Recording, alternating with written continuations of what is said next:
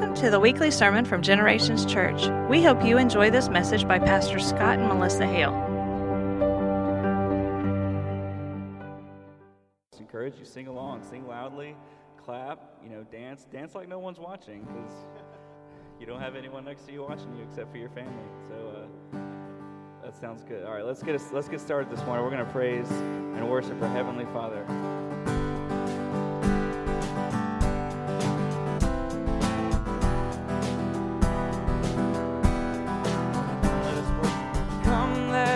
Worship our King, and come let us bow at His feet. He has done great things, and see what our Savior has done. See how His love overcome. He has done great things. He has done great things.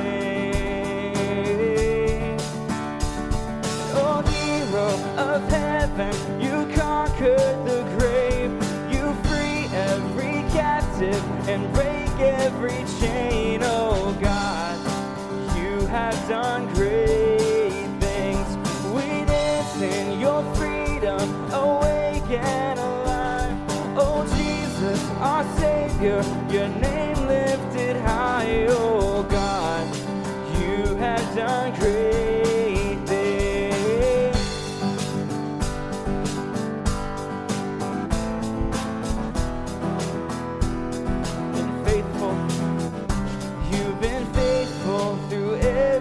Storm. You'll be faithful forevermore. You have done great things,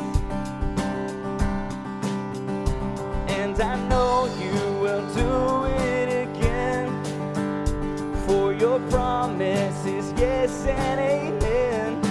You will do great things.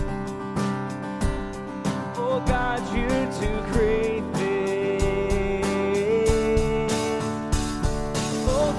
Of heaven, you conquered the grave. You free every captive and break every chain. Oh God, you have done great things. We dance in your freedom, awake and alive. Oh Jesus, our Savior, your name lifted high. Oh God, you have done great things. With us, hallelujah. Oh, hallelujah, God, above it all. Hallelujah, God, unshakable. Hallelujah, you have done great things. And again, hallelujah, God, above it all. Oh, hallelujah, God, above it all. Unshakable, hallelujah, you have done great things, you've done great things. Oh, hero of heaven, you conquered the grave, you free every captive and break every chain. Oh God, you have done great things. We dance in your freedom, awake and alive.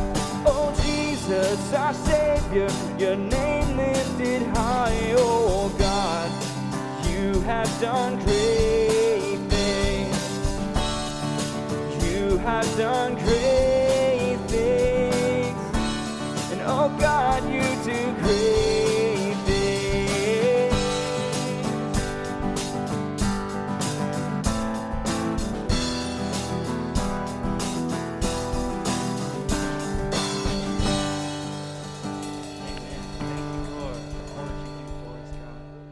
Can't help but be thankful. We can't help but worship you. We worship God in the good times and the bad. He's always there for us to pick us up when we fall. So let's just praise Him this morning some more. Raise our hallelujah. And I raise a hallelujah in the the presence of my enemies.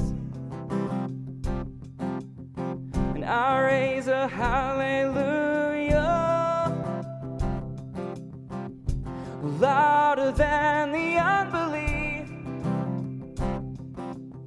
And I raise a hallelujah. My weapon is a melody. And I raise a hallelujah. Heaven comes to fight for me. I'm gonna sing.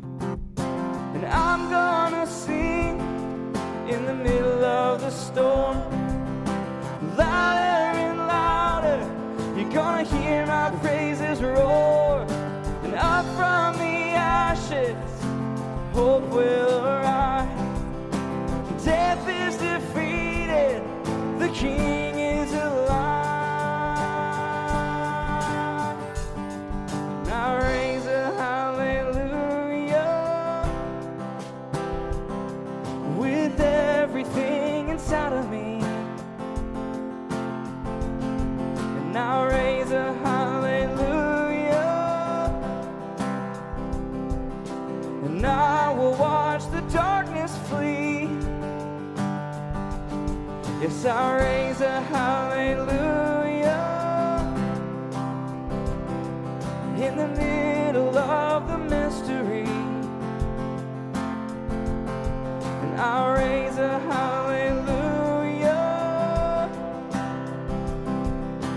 Fear you've lost your hold on me. I'm gonna sing in the middle of the storm. Louder and louder, you're gonna hear my praises roar. And up from the ashes, hope will arise. Death is defeated, the King is alive. Oh, I'm gonna sing in the middle of the storm. Louder and louder, you're gonna hear my praises roar. Up from the ashes, hope will arise. Death is defeated, the King is alive. Sing a little louder. Sing a little louder. Sing a little louder. Sing a little louder. Oh, sing a little louder. Sing a little louder. Sing a little louder. Sing it loud. Sing a little louder. Oh, sing a little louder. And I'm gonna sing in the middle of the storm. Louder and louder, you're gonna hear my praises roar. And up from the ashes, hope will arise. Death is defeated, the King is alive. Oh, I'm gonna sing in the middle of the storm. Louder and louder, you're gonna hear my praises roar. And up from the ashes, hope will arise. Death is defeated, the King is alive.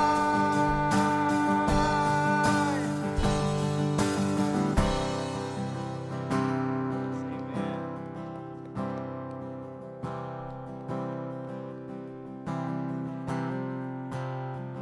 I love you, Lord, for your mercy never fails me. In all my days, I've been held in your hands. From the moment that I wake up Till I lay my head, I will sing of the goodness of God. Sing that again. I love you, Lord. For your mercy never fails me. In all my days, I've been held in your hands. From the moment that I wake up till I lay my head, I will sing of the goodness of God. And all my life you have been faithful. And all my life you have been so, so good. With every breath that I am able, I will sing of the goodness of God. I love your voice. Oh, I love your voice. You have led me through the fire in darkest night. You are close like no other. I've known you as a father. I've known you as a friend. And I have lived in the goodness of God. And all my life you have been faithful. And all my life you have been so, so good. With every breath that I am able, oh, I will sing of the goodness of God. Your goodness is running. Your goodness is running after, it's running after me. And your goodness is running after, it's running after me. With my life laid down, surrendered now, I give you everything. 'Cause your goodness is running after, it's running after me. And your goodness is running after, it's running after me. 'Cause your goodness is running after, it's running after me. With my life laid down, I'm surrendered now, I give you everything. And your goodness is running after, it's running after me. All my life, and all my life you have been faithful. And all my life you have been so, so good. With every breath that I am able, oh, I will sing of the goodness of God. Yes, I will sing of the goodness of God. Oh, I will sing of the goodness of God.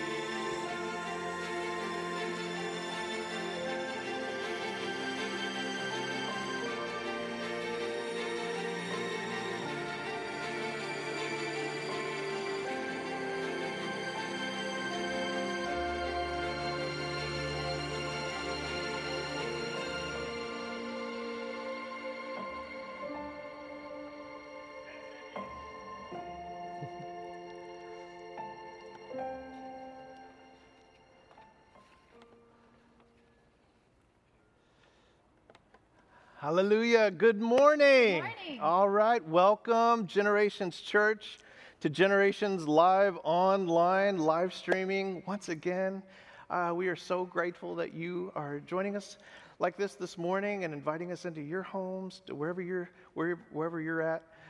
Hopefully you're just sitting there nice and relaxed. You got your cup of coffee, got your Bible ready to go. Hey, just a reminder also, towards the end of this service, we're going to be taking communion together.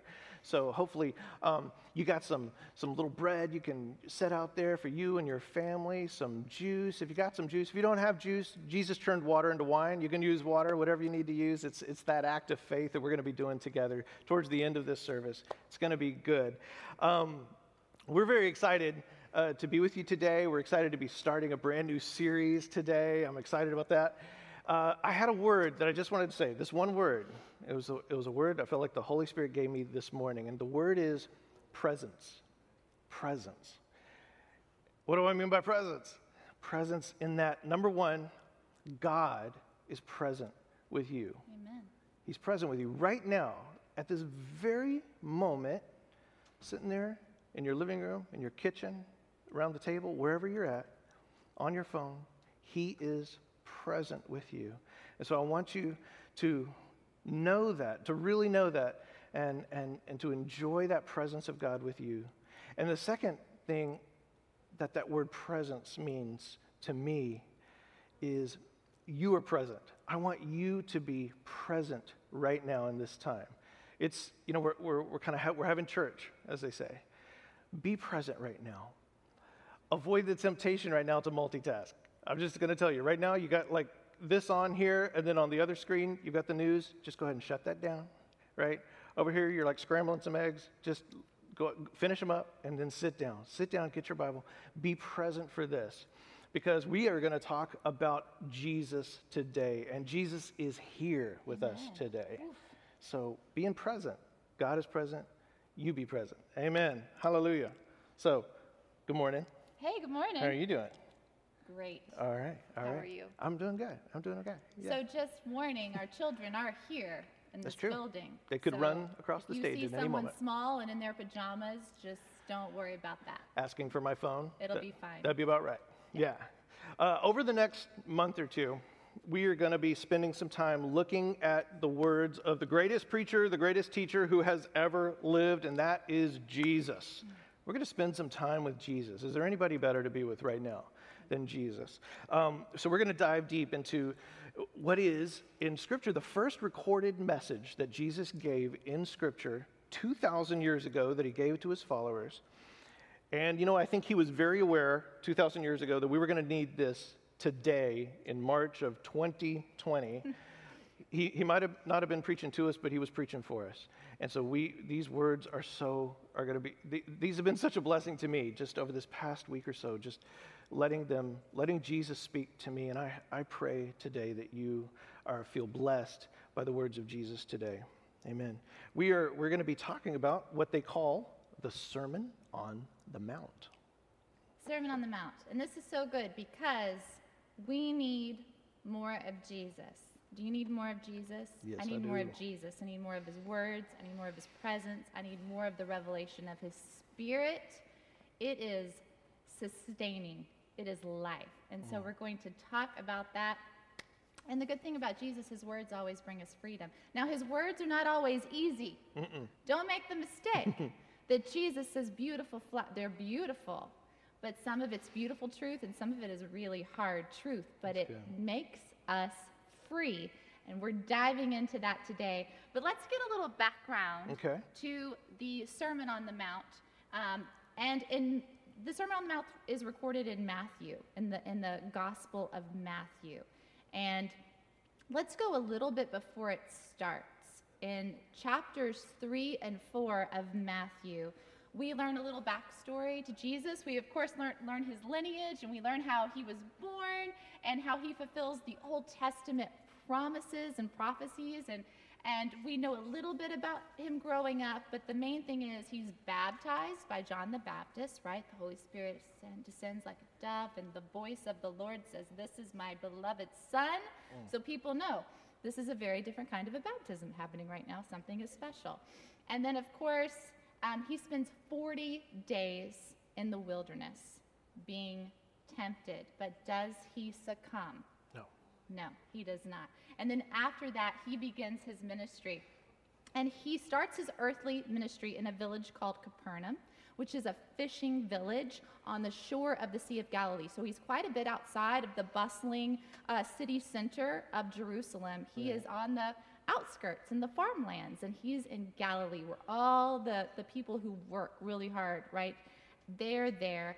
And he assembles a merry band of disciples. He grabs fishermen and tax collectors, and he says, "Follow me." And so he has his disciples.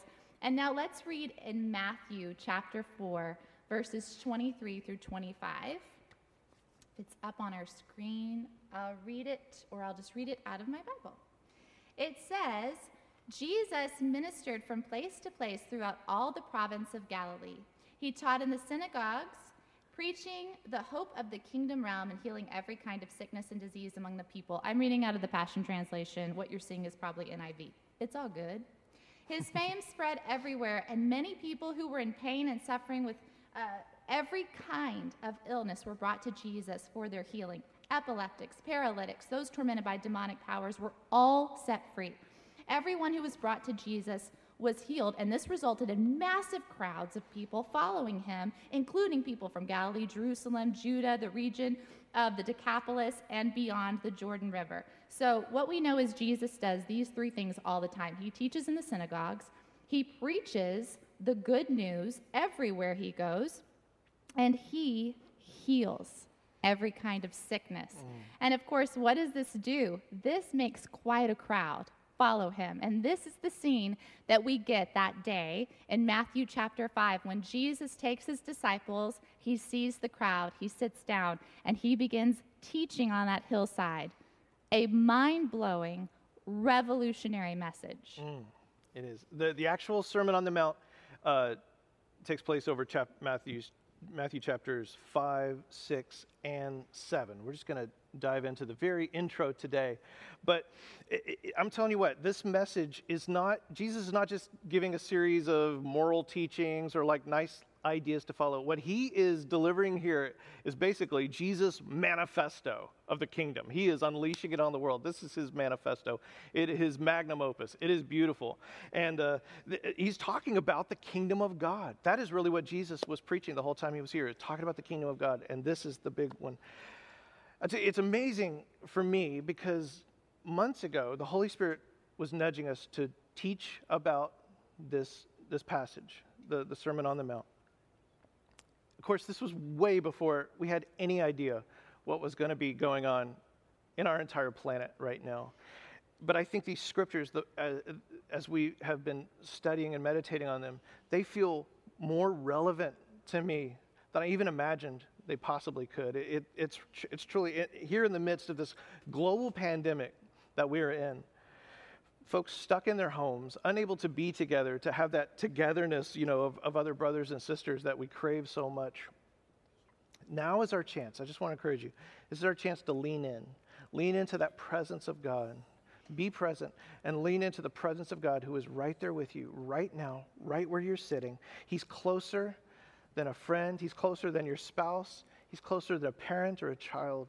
He is God, your Father, and he's right there with you, and he loves you, and I think his Spirit has something very, very important to say to us today. So if you were to sum up the teaching of Jesus, if I gave you had 2 words to sum up what Jesus taught, a lot of people would probably say good news. Right? Yeah. Good news. That's even what Matthew 4 said. He went around preaching good news.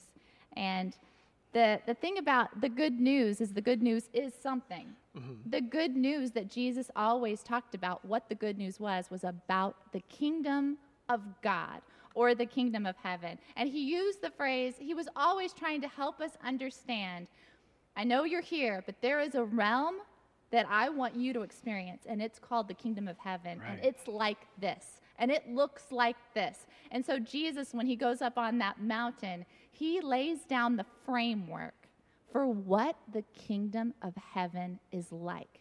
and what citizens of the kingdom of heaven look like.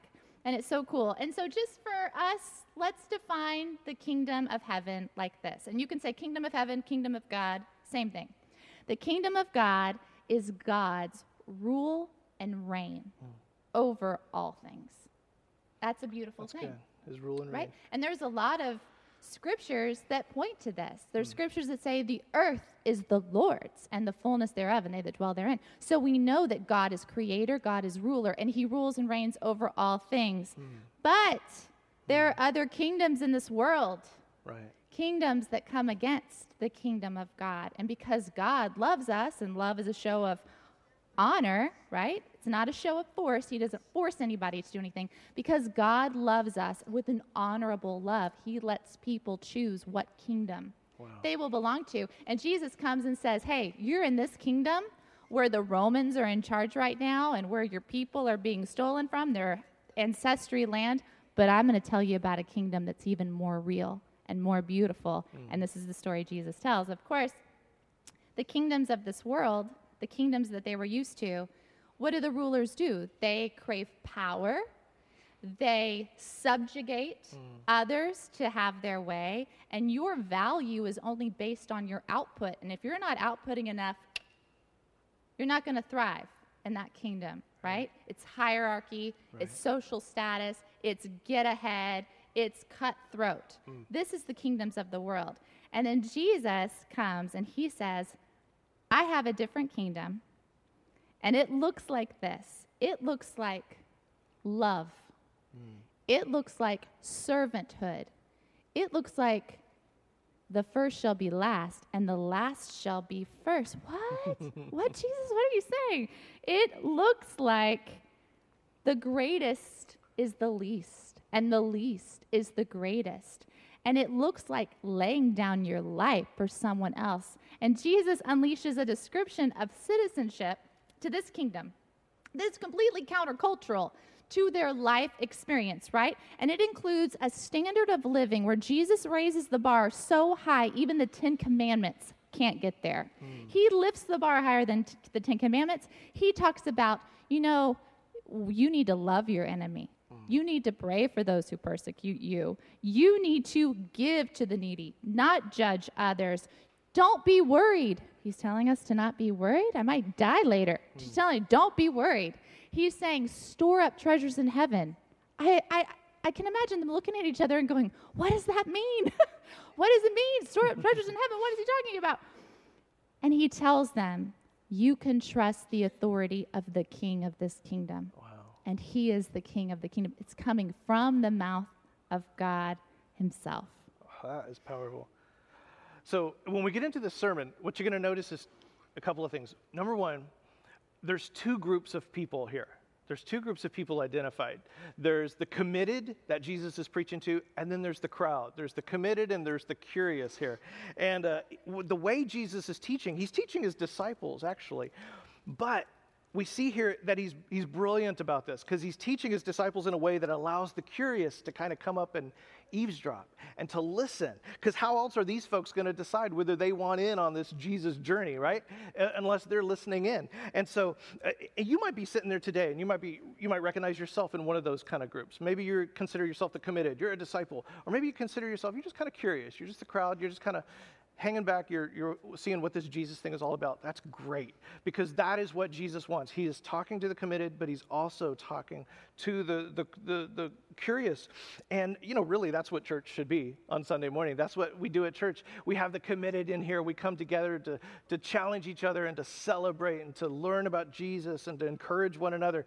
And then we also welcome the curious. We welcome the sinners, saints, and seekers, all to come in here to learn more about Jesus, to find out what he's all about and what this life of Christ is all about. I think this sermon also reminds us Christians, let me talk to you for a second. Just lean in for a second. This reminds us of an important thing. What Jesus is speaking here, the life that he's calling us to live, he's speaking to disciples. He's talking to the committed here. And so his call to live by a kingdom standard, it is for kingdom citizens. The Jesus ethic is the call for Jesus followers, right? So now, of course, what we do every day should be inviting people to come across those immigration lines. Come on over, join the kingdom. Let Jesus be your king. Let him be your Lord.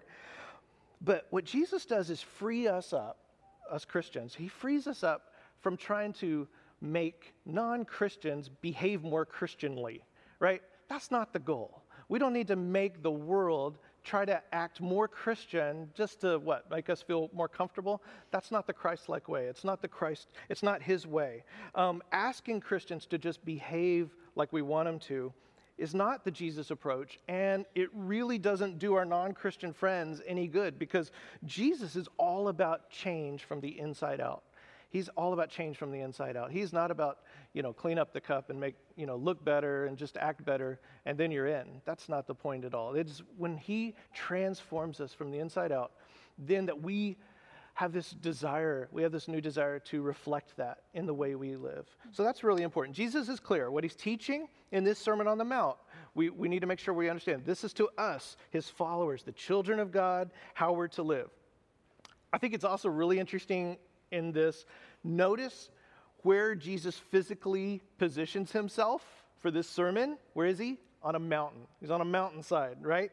Which his Jewish listeners, his Jewish observers would have immediately brought to mind Moses, the first lawgiver, the one who came down from the mountain to deliver the law from, in Exodus. And so Jesus, what is going on here? This new Moses or something? I'll tell you what's going on, Scott. Tell us, Matt. I'll tell you. So Matthew, he's writing this for Jews. This book was written, that was his audience, right? It's for all of us, but that was his audience. And so he is making an intentional parallel, highlighting this part because this is true. He wants to show how Jesus is the new Moses. So Moses arrived on the scene after 400 years of silence, right? Okay. The people, the Hebrew children had been in slavery. They had been crying out for a deliverer, 400 years waiting, and then Moses is born. And of course, what happens? The rulers sense something's happening. They're like, let's kill all the baby boys.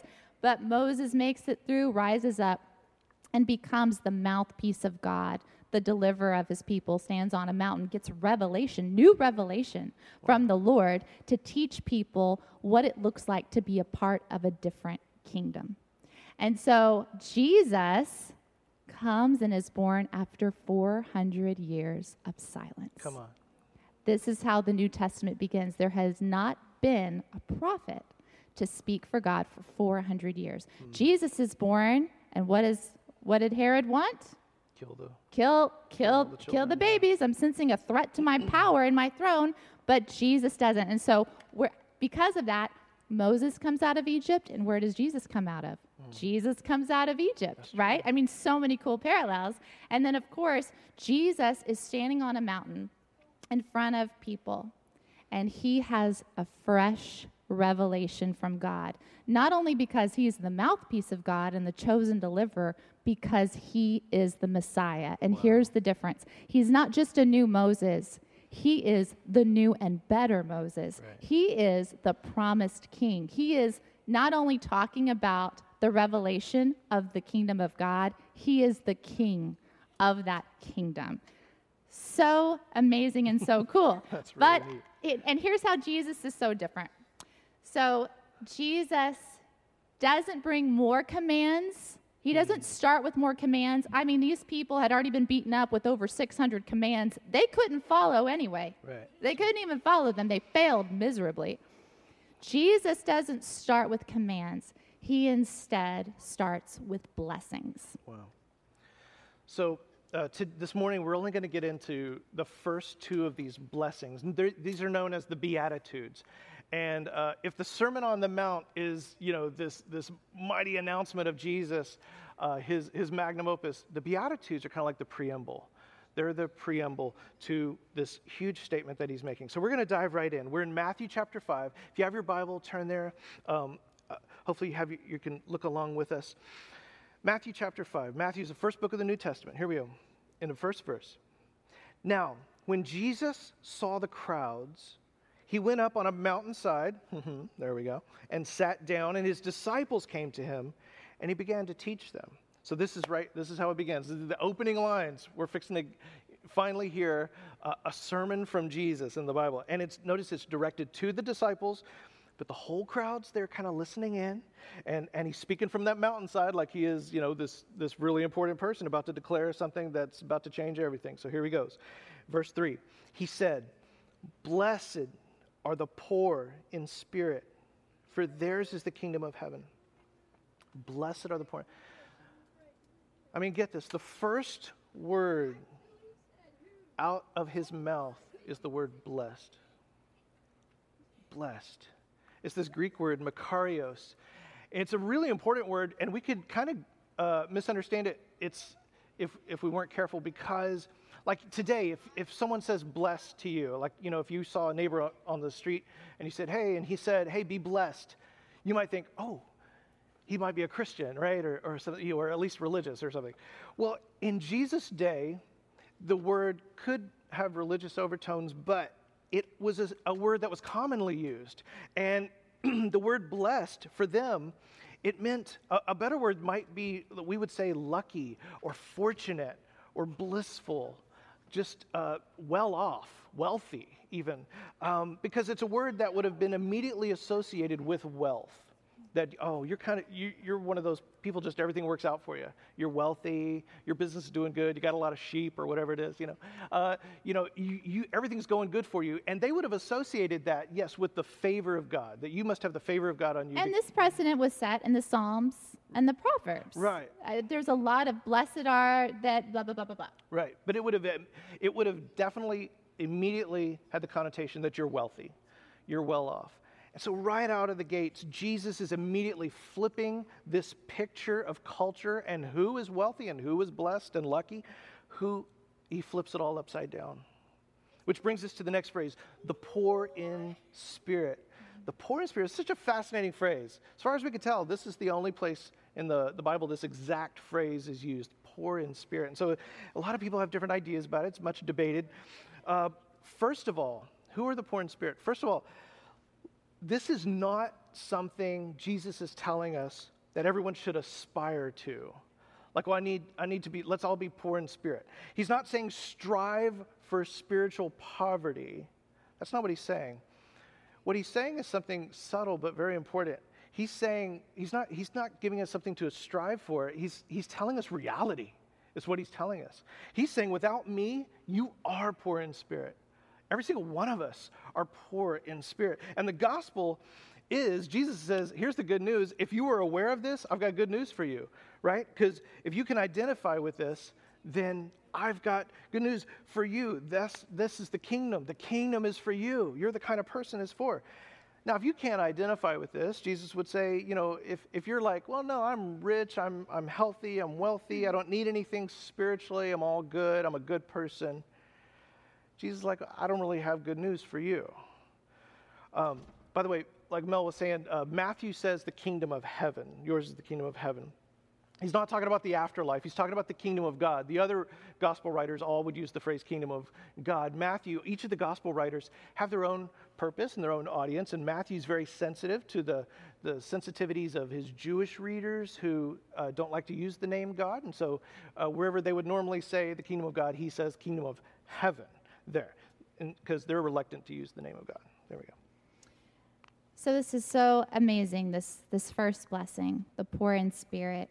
And I like to think about it in two phases. There is what you hear on the mountainside when it's the first time you've ever heard anything, because this is gospel to us. This is all a part of the gospel of Jesus.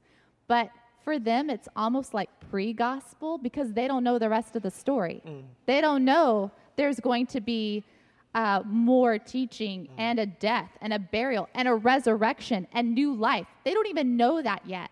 This is the first taste, the first foreshadowing of our desperate need and how Jesus is going to meet that need. So beautiful. And so on the mountain, I can imagine when they heard, "Blessed are the poor in spirit, for theirs is the kingdom of heaven," all of them felt I am poor in spirit. Yeah. I need that kingdom. I have lack. I have sin. I have shame. And isn't this all of us when we meet Jesus? We meet the grandeur and the beauty and the love of our Savior, and we go, ugh, I have nothing to offer you, and yet you love me? It can't be good enough. Yet you want to now take this poor spirit that I have and give me your spirit, which is abundant and beautiful and full of life and power. Right. I mean, it's an unfair exchange. It's a beautiful exchange. It's a beautiful exchange. And so on the mountain, they're hearing this, and it is amazing news. And I love how it says, theirs is the kingdom of heaven. And Jesus is also saying this before he can even say it yet, because they're newbies. You can't unpack everything. They can't handle the truth. They can't handle it. They can't handle it. And so Jesus says, blessed are the poor in spirit, for theirs is the kingdom. For such as you, I have brought my kingdom, which is the remedy for every pain, every lack, every sickness, every hurt, every despair on this earth. I'm here and I bring a new kingdom. And if you choose to trust me, you can be a citizen. You get citizenship. And it's his first invitation. And it's such a beautiful way for him to say it, because that is the first inkling of salvation. The salvation message, the coming of the Messiah. He hasn't even said that that's him yet, right? He's just talking about the kingdom first and laying down this groundwork and saying, the poor in spirit have a place in me. And if they trust in me, they will never be poor in spirit again. And I think that's the important thing, too, to remember. Once we have been made new in Christ, a new creation, you never need be poor in spirit again. This should be a one-time thing. However, we know that we live in a fallen world, right? We're part of a kingdom, bigger than the kingdom we're around, but there are places within us where we recognize in humility that part of my spirit is poor. I don't have the fruit of the Spirit in that area. And at that place, we have to be humble enough to recognize it and say, I need to give this space to the kingdom of God. If I lay down that piece of me, I know I'm saved, but there is a piece of me that is poor in spirit and has not yet recognized my new life in Christ in this area of my life. And it's the area you struggle in. It's the area that's hard for you. It's whatever that area is that day. You know what it is. You're feeling it right now. And you say, Lord, I am poor in spirit and here, and I need your kingdom in that part of me. And so you lay down those pieces, and sometimes this is part of the daily walk of a disciple, is when we discover, especially when we're under pressure, we discover new places we need this, where the poor in spirit in us is revealed, and we invite the kingdom. We give the kingdom all access into those spaces, but that is a choice. But if we do, then we have access to that kingdom. That's powerful. Over in Mark's gospel, Jesus put it this way. He said in Mark 2:17, it's not the healthy who need a doctor, but the sick. I've not come to call the righteous, but sinners. And I think he's saying this kind of tongue-in-cheek here, because there were people in his day who believed themselves to be righteous. They didn't need a savior because they fulfilled all the laws. They did all the commands. They were doing everything just as good as could possibly be. And Jesus, what he reveals over the course of his ministry is that we are all those sinners. We are all those poor in spirit, and we all need his healing. We need his refreshment to us. He hasn't come for perfect people or respectable people. He's come for the outcasts, the sick. Right. And if we think, oh, but yeah, I'm saved, redeemed, delivered, this does not apply to me anymore. This is exactly why Jesus addresses the church of Laodicea in Revelation the way that he does. He is talking to a church, the church. He's talking to a group of Christians and say, you think you have everything. You think you're rich. You don't know you're ragged and wretched. You don't know that you think you have power and riches, but you need my gold refined by fire. You need to put on my robes. You need salve for your eyes. And even to us, Jesus, from the beginning to the end, tells us, oh, how you need me. Never think that anything you do is happening because of you. Oh, how you need me. And may we always be in that humble posture to recognize that need. That's such a great point. Just that we always should be walking in that humility, that awareness, even as a person who has been saved and regenerated by Jesus, everything I have, everything I am is totally dependent on him. I am nothing without him. And that is not a bad place to remain for the rest of your life, that sort of humility and dependence on him. And that rejoicing, that joy that we have. It's not walking around as, oh, I'm such a horrible thing, but it's a joy. Look what he is. Look what God has done. And look what he's doing. And totally dependent on him. Okay, I want to read the next thing he says. And this is... That was just the first blessing. This second one, though... Series is going to take forever. This feels especially relevant for us today. I'll try to do it without crying here. Verse 4. Blessed are those who mourn, for they will be comforted. Blessed are those who mourn. What a picture of this loving, tender-hearted nature of Jesus. All right? He begins the preamble to this earth-shattering sermon, announcing the new kingdom. Right? He doesn't come and announce it with swords and triumphal language. What is the first words he says? He acknowledges the poor in spirit and those who mourn. These are the first words of his manifesto. Jesus is signaling here that this is a different kind of king that we're dealing with. This is unlike any leader, president, prime minister, king we have ever seen in our history. Jesus is signaling that this is a king who does not reward the powerful. He's on the side of the downtrodden. This is a king who hears the cry of the oppressed. This is a king who hears the cry and he sees the tears and the fears of those who feel like they have had the rug pulled out from under them. And if that's you this morning, I'm just telling you, he's on your side. Jesus is like, you're my people. You are my people. He offers comfort to those people who mourn. He offers comfort. Jesus is describing for us what it is like when heaven touches earth. Heaven has come to earth. The kingdom has come to a fallen and broken world. And,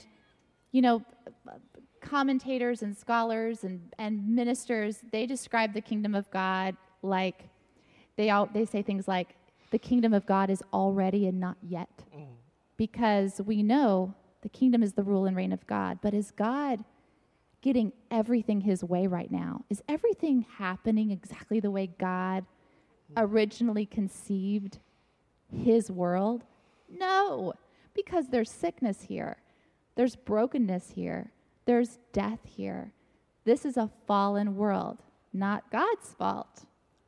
It was our responsibility, right? Instead of accepting the role of servants that had stewardship, people wanted to have ownership. And they wanted to be on the throne instead of God. And then look what happens. It's a broken world. And Jesus, every time Jesus meets brokenness and every time Jesus meets evil, he brings the kingdom.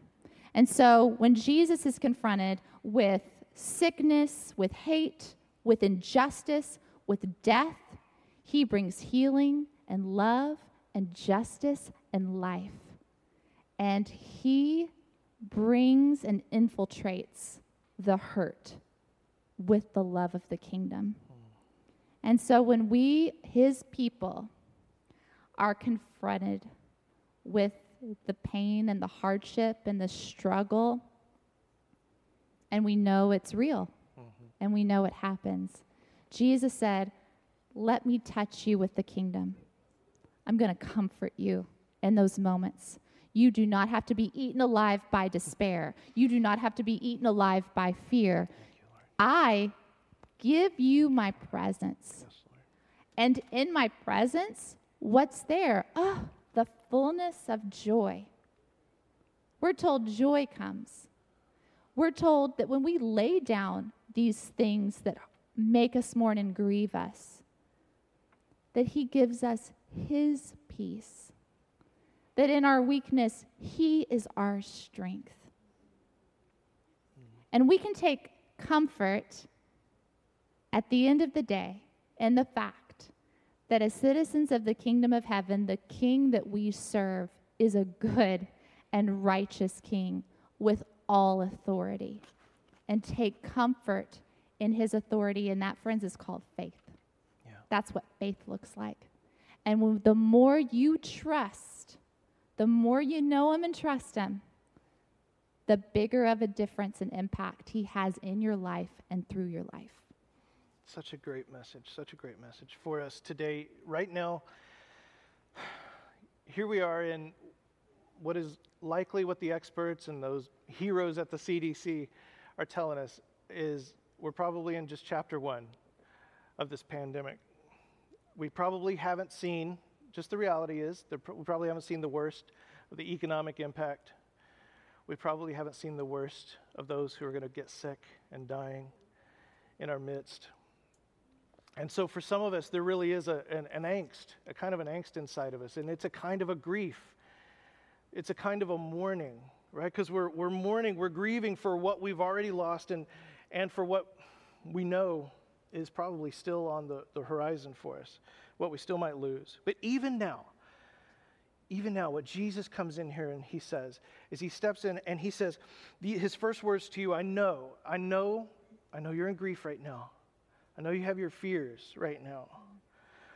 And what Jesus says is actually, you are among the blessed ones. You are the blessed because I am on your side. I am here for you. The King of Kings and Lord of Lords is on your side. And he is making us a promise that he will be with us, that we will experience comfort. That's a powerful promise. Isn't that so Jesus? I mean, that is so Jesus-y of Jesus to say. He is so good. He challenges us when we get too comfortable. Boy, I know that. When I get too comfortable, he comes along and challenges us, kind of gives us a little wake-up call.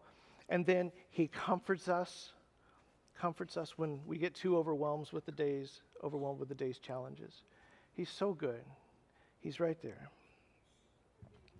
What we're going to discover about all of these Beatitudes that Jesus is about to teach, keep this in mind. These are not a to-do list of ways to get blessed. This is not like we see the word blessing, we're like, oh, blessing, okay, what do I need to do to get blessed?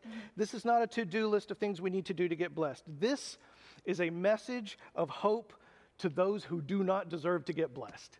This is a message of hope to those who never would have considered themselves among those who are blessed. He is talking to people who did not consider themselves the blessed ones. And so it's a message of hope, and it's comfort to those who are distressed. And it's a challenge to those of us who are walking with Jesus, who have put our faith in Jesus. It's a challenge to us to live our lives as Jesus, with Jesus, not just as our Savior, not just, oh, he saved me, I got out of hell. Right. But as I'm our all done. Lord. Yeah. Not going to hell. Right. He's our Lord. He's our King. Right? He's not just the attorney who got you off of death row. Now you serve him. He is your Lord and your King. And so because of that, we get to shine a little brighter in these dark times. And these Beatitudes, right? It starts with the Beatitudes. We have a tendency to go, oh, let's take this verse. All done. Nothing more to say about that. Yeah. Now let's take the next section of verses. It's all woven together. You can't take things apart. And when you keep them together, they build on each other and things weave in and out. And it's so awesome. But look at this. Blessed are the poor in spirit. Blessed are those who mourn. Blessed are the meek. Meek means you've submitted your power. It's not weakness. It's submitted power to a higher authority. Blessed are those hungry and thirsty for righteousness. Blessed are the merciful. Blessed are the pure in heart. Blessed are the peacemakers. Blessed are those persecuted for my name's sake. This is inner transformation. Wow. This isn't the outside in. This is the inside out. This is how we be. This is in him we move, and in him we live. We have our being. Jesus is planting seeds of the kingdom that will produce fruit. And then the further he goes on, he describes examples of what that fruit looks like that all tie back into this. But it's about our heart, which is what the Lord has been after since the beginning. That's so good. Right now, I think now would be a good point. We want to talk about a few other things, but right now I think would be a great place to take communion together. And so if you have those elements at home, get those things together. You know, one of the ways that the church is being challenged right now, the whole world's being challenged, but one of the ways specifically the church is being challenged is in the fact that we cannot be physically together. And I got to tell you, the very thing, you know, this is what we're doing. We're doing this out of love for the most vulnerable among us, to rescue the lives of those, ensure the survival of those who are vulnerable, our neighbors. But it's also the thing that hurts us the most, is this social distancing. And I don't want to minimize this. I don't want to act like, oh, it's okay, you know, we've got online here, so, you know, we don't need to be together. It's just the same thing. It's really not. It's not. Being physically together is important. It is important. And I mourn this separation between us. I grieve this. The scriptures speak of the body of Christ in three different ways. If you notice, the first way, of course, is the physical body of Christ, that he came, that he was born in, and that he was crucified in, and he rose from the dead. He was resurrected in that body. And then the second way that it speaks of the body of Christ is this communal, mystical body of Christ that you and I are, that we don't get to enjoy right now in person. We don't get to enjoy this. And so that makes it all the more poignant that we partake of the third form of the body of Christ that we see in Scripture that's mentioned, which is in the form of Holy Communion. Holy Communion. When Jesus is about to leave his disciples, he's about to be physically distant from them. He says, "Take and eat this bread and drink this cup, and it'll be as if I am right there with you right now." And so in the absence of the physical presence of Christ, and in the absence of this communal, mystical presence of the body of Christ, where we get to be together, you and I get to lean even more deeply into this, the Eucharist, the Lord's Supper, whatever you want to call it. It's as a way to connect to the fact that the Spirit of God that unites all of us, the Spirit of God really is with you right there in your home. Amen. His presence. Let's see. Oh, is that mine? Thank you. All right. I'm going to read from 1 Corinthians. The words of Paul in chapter 11, verse 23. Paul said, "For I received from the Lord what I also passed on to you. That the Lord Jesus, on the night he was betrayed, he took bread, and when he had given thanks, he broke it and said, 'This is my body, which is for you. Do this in remembrance of me.' And in the same way, after supper, he took the cup, saying, 'This cup is the new covenant in my blood. Do this whenever you drink it in remembrance of me. For whenever you eat this bread and drink this cup, you proclaim the Lord's death until he comes.'" We thank you, Father, for your presence right now among us. Thank you for your presence. Hallelujah. Let's take it.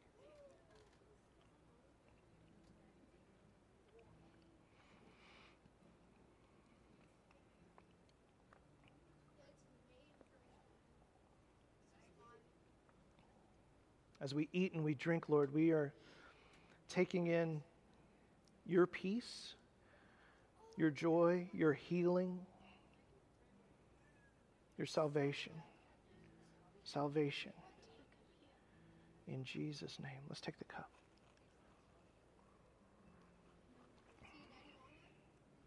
Hallelujah.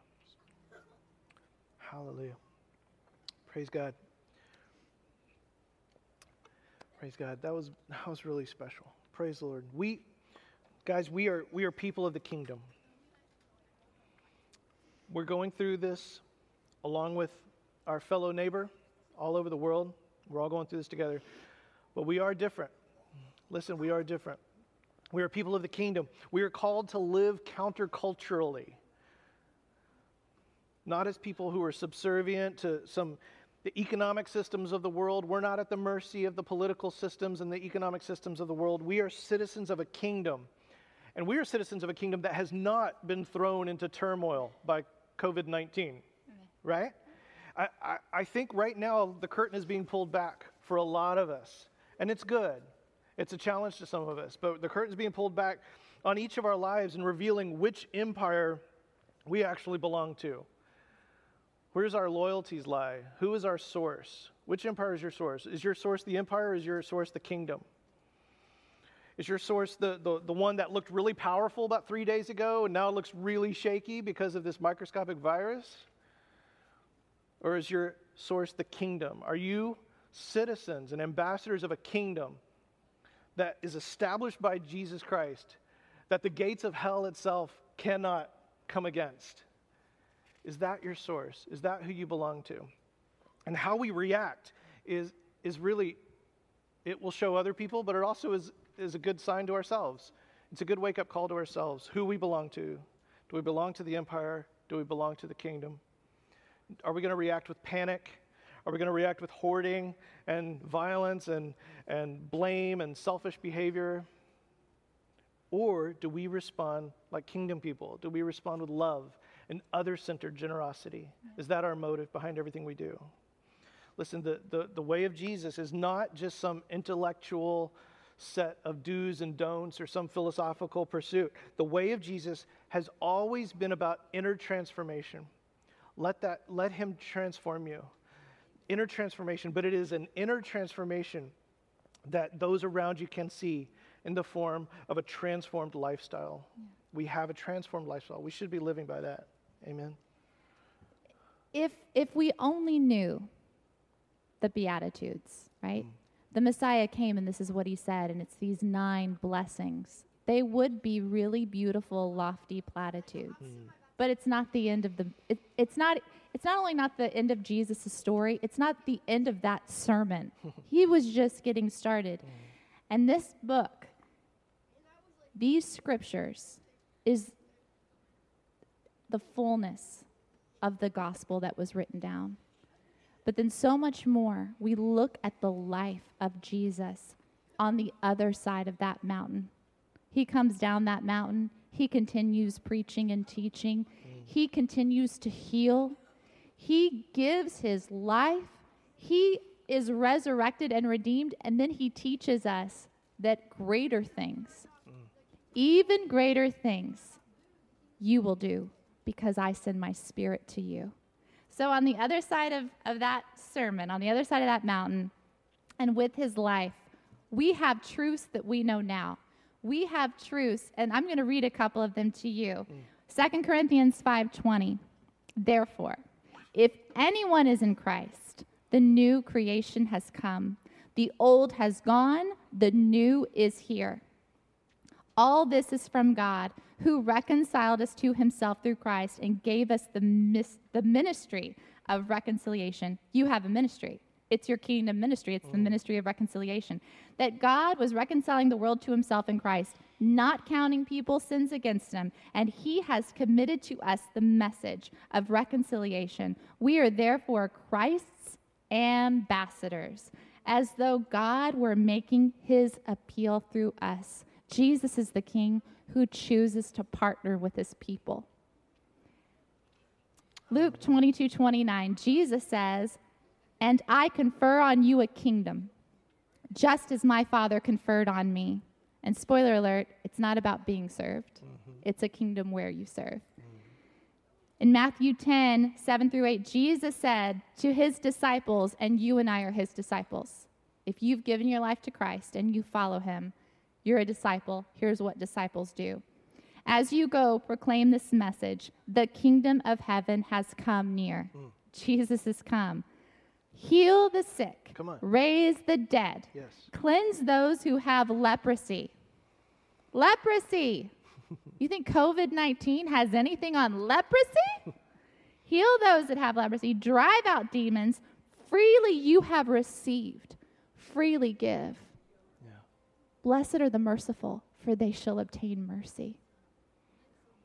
All the things I've given you, Jesus says, give those things away. And that is the cycle of the kingdom. That's how we plant the seeds of the kingdom in other people. Acts 1:8. But how do we do this? How do we do How it? do we, Scott? I'm to raise the dead, lay my hands on someone, and they're going to be healed? Acts 1:8. You will receive power. You will receive power. You don't have the power. No. This is the good news. You will receive power when the Holy Spirit comes on you. You will be my witnesses in Jerusalem and all Judea and Samaria and to the ends of the earth. That's us. We're the ends of the earth. We have the power of the Holy Spirit. The kingdom of God is in you. Jesus said that. He said it in Luke. The kingdom is within you. And we have to remember that. We have to remember the kingdom is in me. I am light and salt. That's who I get to be. In every word, in every deed, and Jesus is also concerned with every thought. Jesus is concerned with that. How do I bring more of the kingdom into everything I do and say? The unconditional love we've been shown in abundance, we get to show that to others without condition. We get to show love without condition. Oh, there's such freedom in that. Right. There's such freedom. And we don't have to muster up extra strength, because I know you don't have extra strength. I don't have extra strength. I have no extra strength. My children are home all the time right now. No, they're a blessing from the Lord. But there's not a lot of extra strength to go around, right? This is not about you being self-reliant. This is about you and I being Spirit-led. You have the Holy Spirit. Lean into Him. Listen to Him. Take the time to be quiet and hear His voice. The Spirit of the Lord is with you. And that Spirit, the Spirit that raised Christ from the dead and lives inside of you, is quite sufficient to bring down the principalities, powers, and the dark things of this world. And that Spirit is in you. Don't suppress it. Don't ignore it. You lift that up inside of you. And I want to remind you of something else. We've been given a lot of weapons in our spiritual warfare. Because remember, being in the kingdom is not pointing our fist to God and saying, be a better king. He's the perfect king. Being in the kingdom is about bringing the kingdom to those that need it and bringing it up against those that would not have it. And so we have weapons. We have a sword of the Spirit. Use your sword. Bring the Spirit of God to the places that you go, to the conversations that you have. It is truth and it is life, and it cuts down the enemy. We're not cutting down people with the Spirit of God. We're cutting down principalities, powers, and the rulers of dark places. Right. This is spiritual warfare. You cut down the darkness, right? And I was thinking the other day, you know what else a sword can do? When the queen takes the sword and she gently taps someone and she knights them. That's what we do with other people. We don't cut people with the word of God. We bring the beautiful truth that actually lifts them up into royalty, into a new level of royalty. Wow. It is a thing that lifts people and takes them to a new place. That's what love and grace do when we use it like that. And the shield of faith, which quenches every fiery dart of the enemy. There's a lot of fiery darts out there, people. Raise up that shield of faith. And what is that shield? You trusting in the authority of your king and the authority of the king of this kingdom over the kingdoms of this world. Your king has the power and the authority. And that trust changes your life and changes your perspective. Because you're a child of God. Yes. That's your identity. Yes. So when we pray, your kingdom come, your will be done, we get to pray that that happens through us by His Spirit. Amen. Oh, that's so good. Will you bow your heads with me? We want to pray with you at this time. Let's just pray together. Hallelujah. Father God, Heavenly Lord, we thank you, Lord, for revealing your truth to us, not just through the printed page, but through the person of Jesus, through this life that He lived out in the open for us to witness. Help us, Lord, through your Holy Spirit to walk in His steps, Help us to put our trust in you, Lord God. Let your love conquer all of our fears and all of our worries and our angst. Help us, Lord, not to love our lives so much that we lose this opportunity in this season. This opportunity that we have to live our best life right now, the life of love and other-centered peace and radical other-centeredness. Lord, help us to really live out these words and hear these words of Jesus that he's speaking in Matthew, Father. Father, we pray. We pray on behalf of our neighbors. We stand in the gap, Lord, for our community and our world, Lord God. Save us. We ask you for salvation from this pandemic, Lord God. Turn it to your glory, Father God. May people come to you like never before and know that you are God. You are the God who saves, and you are the God who delivers. Not just, Lord, we don't just ask for healing so we can go back to comfortable lives, selfish lives. Lord, so that the world may know the name that is above every name. In Jesus' name. And Lord, we thank you that you are a healer. You are the healer. Lord, you were wounded for our transgressions, bruised for our iniquities. The chastisement of our peace was placed upon you, and by your stripes we are healed. Yes, Lord. Just like your kingdom has come, your healing has come. And you don't make your children beg for it. No, Lord. We get to receive it. And Father. so right now, Lord, I just speak life, restoration, and healing over every person battling sickness. I thank you, Lord, they reach out their hands and they receive your healing touch. You have paid the price. You said it is finished. And so we receive your healing power. And Lord, I thank you that you are the healer and deliverer. I'm going to speak specifically over Micah Jones. In the name of Jesus, Thank you, Father God, for your healing. you are the healer of his body. And in the name of Jesus, I rebuke every cancerous cell in his body and say, go. In the name of Jesus, you cannot thrive. You cannot flourish. You cannot stay dry up and die. In Jesus' name.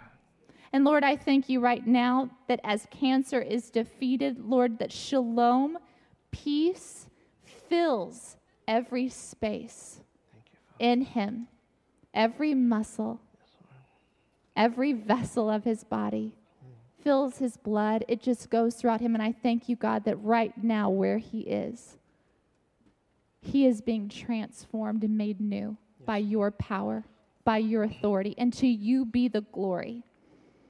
Bless you, Lord. And we also, God, we continue to pray for your strength and your grace for all of those. Lord, there's so many at home that are staying home out of respect for others and in the spirit of self-isolation to slow the spread of the virus. And so we thank you for strength and grace for those people. Lord, there are some people that are not at home because they work in healthcare. They work in hospitals. They're paramedics. They're firemen. They work at grocery stores and gas stations and pharmacies, and they're delivery drivers. And for all of those out, God, may you just pour out special grace, special strength, special energy and protection, God, from all that they're exposed to. And Lord, thank you finally, God, for your great provision. You are Jehovah Jireh, our provider. Lord, for those that are facing job cuts and job loss and job transition and all that comes with that, God, that we remember at all times you are our source, that you have all things, and that you are for us and with us, and that you are provider. And as we trust in you, we can have peace, that you are going to make a way.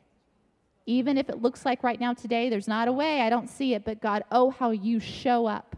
Oh, how you open the windows of heaven and pour out blessings. May we be ready to receive those, because what are we doing first? We're going to seek your kingdom first. We're not going to worry about those things or fret about those things, but God, we're going to seek your kingdom and trust that you're going to take care of us, because you are a God who loves us. Hallelujah. Amen. Amen. Thank you, Jesus. Thank you, Jesus. Before we go, I want to just remind all of you guys, check on those neighbors. Call your neighbors, call your friends, call all those faces that you would normally see this morning. Give them a call. If you're in a home life group, give your fellow home lifers a call. Check on people, just make sure they're doing okay. If they need anything, do they need you to drop off a case of water on their porch or whatever it is? But let's stay connected as much as we can, whether it's by phone or you get on Skype or whatever, so you can see each other's faces. We're discovering all kinds of new technologies, but stay connected. And also, please give your tithes and your offerings to the Lord.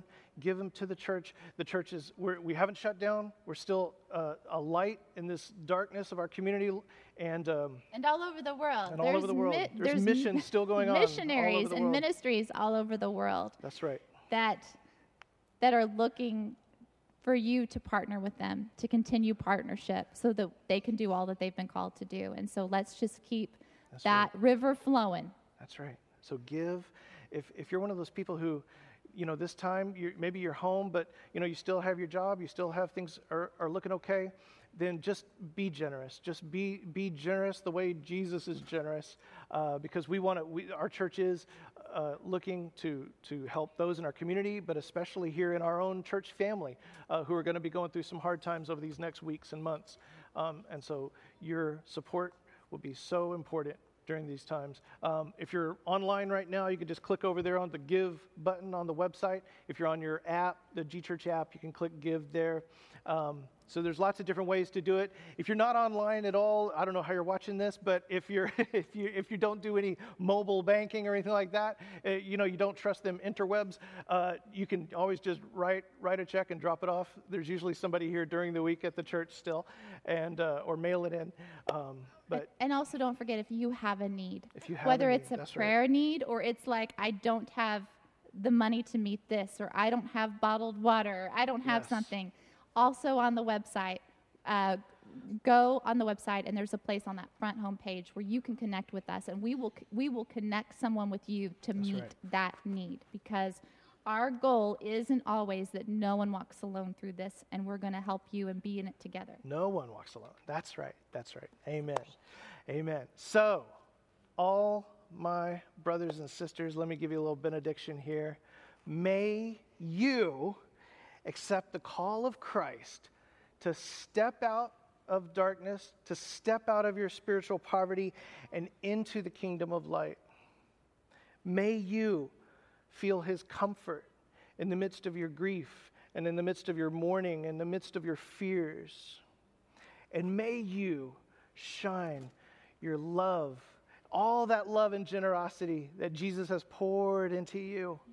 May you shine that on to your fellow neighbor this coming week. In Jesus' name. We can't come to church, so become the church. Grace and peace to you. Amen. Daniel, take us out of here with a song, man.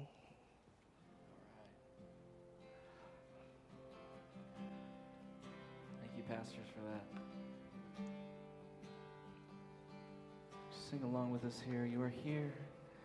You are here, moving in our midst. We worship you. We worship you. And you are here, working in this place. We worship you. We worship you. Sing that again with us. You're here. Yes, you are here, moving in our midst. We worship you. We worship you. And you are here, you're working in this place. We worship you. We worship you. Waymaker, miracle worker, promise keeper, light in the darkness, our God, that is who you are. You are waymaker, miracle worker, promise keeper, light in the darkness, our God, that is who you are.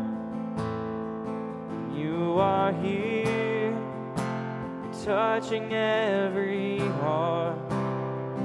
We worship you, we worship you.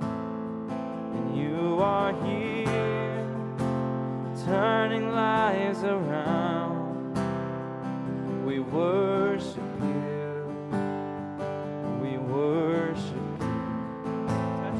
Yes, you are here, you're touching every heart. We worship you, we worship you. You are here, turning lives around. We worship you, oh, we worship you. 'Cause you are waymaker, miracle worker, promise keeper, light in the darkness. Our God, that is who you are. You are waymaker, miracle worker, promise keeper, light in the darkness. Our God, that is who you are, and that is who you are.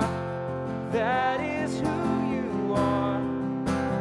That is who you are. That is who you are. He's all those things. That is who you are. That is who you are. That is who you are.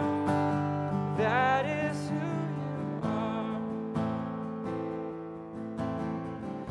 Even if we don't see it, you're working. Even if we don't feel it, you're working. You never stop, you never stop working. You never stop, you never stop working. Even if we don't see it, you're working. Even if we don't feel it, you're working. You never stop, you never stop working. You never stop, you never stop working. And even if we don't see it, you're working. Even if we don't feel it, you're working. You never stop, you never stop working. You never stop, you never stop working. And even if we don't see it, you're working. Even if we don't feel it, you're working. You never stop, you never stop working. You never stop, whoa. Waymaker, miracle worker, promise keeper, light in the darkness. Our God, that is who you are. You are waymaker, miracle worker, promise keeper, light in the darkness. Our God, that is who you are. That is who you are. That is who you are. That is who you are. That is who you are. That is who you are. That is who you are. That is who you are. That is who you are. Thank you, Jesus. That's who you are. You're the waymaker. We thank you for the miracles that you're doing right now among us. We praise you for that. We praise you for who you are. That you make a way. That your kingdom come. Just be with us this week, God. Keep us strong. We speak against the spirit of fear. We speak against anxiety, depression, God. We just thank you that you're with us in this situation, God. Help us to just be in your presence when we need it the most. Help us to share that with others, God. Help us to reach out. Thank the Lord for each one of you out there. Just pray that you be blessed this week, okay? Be blessed. Thanks.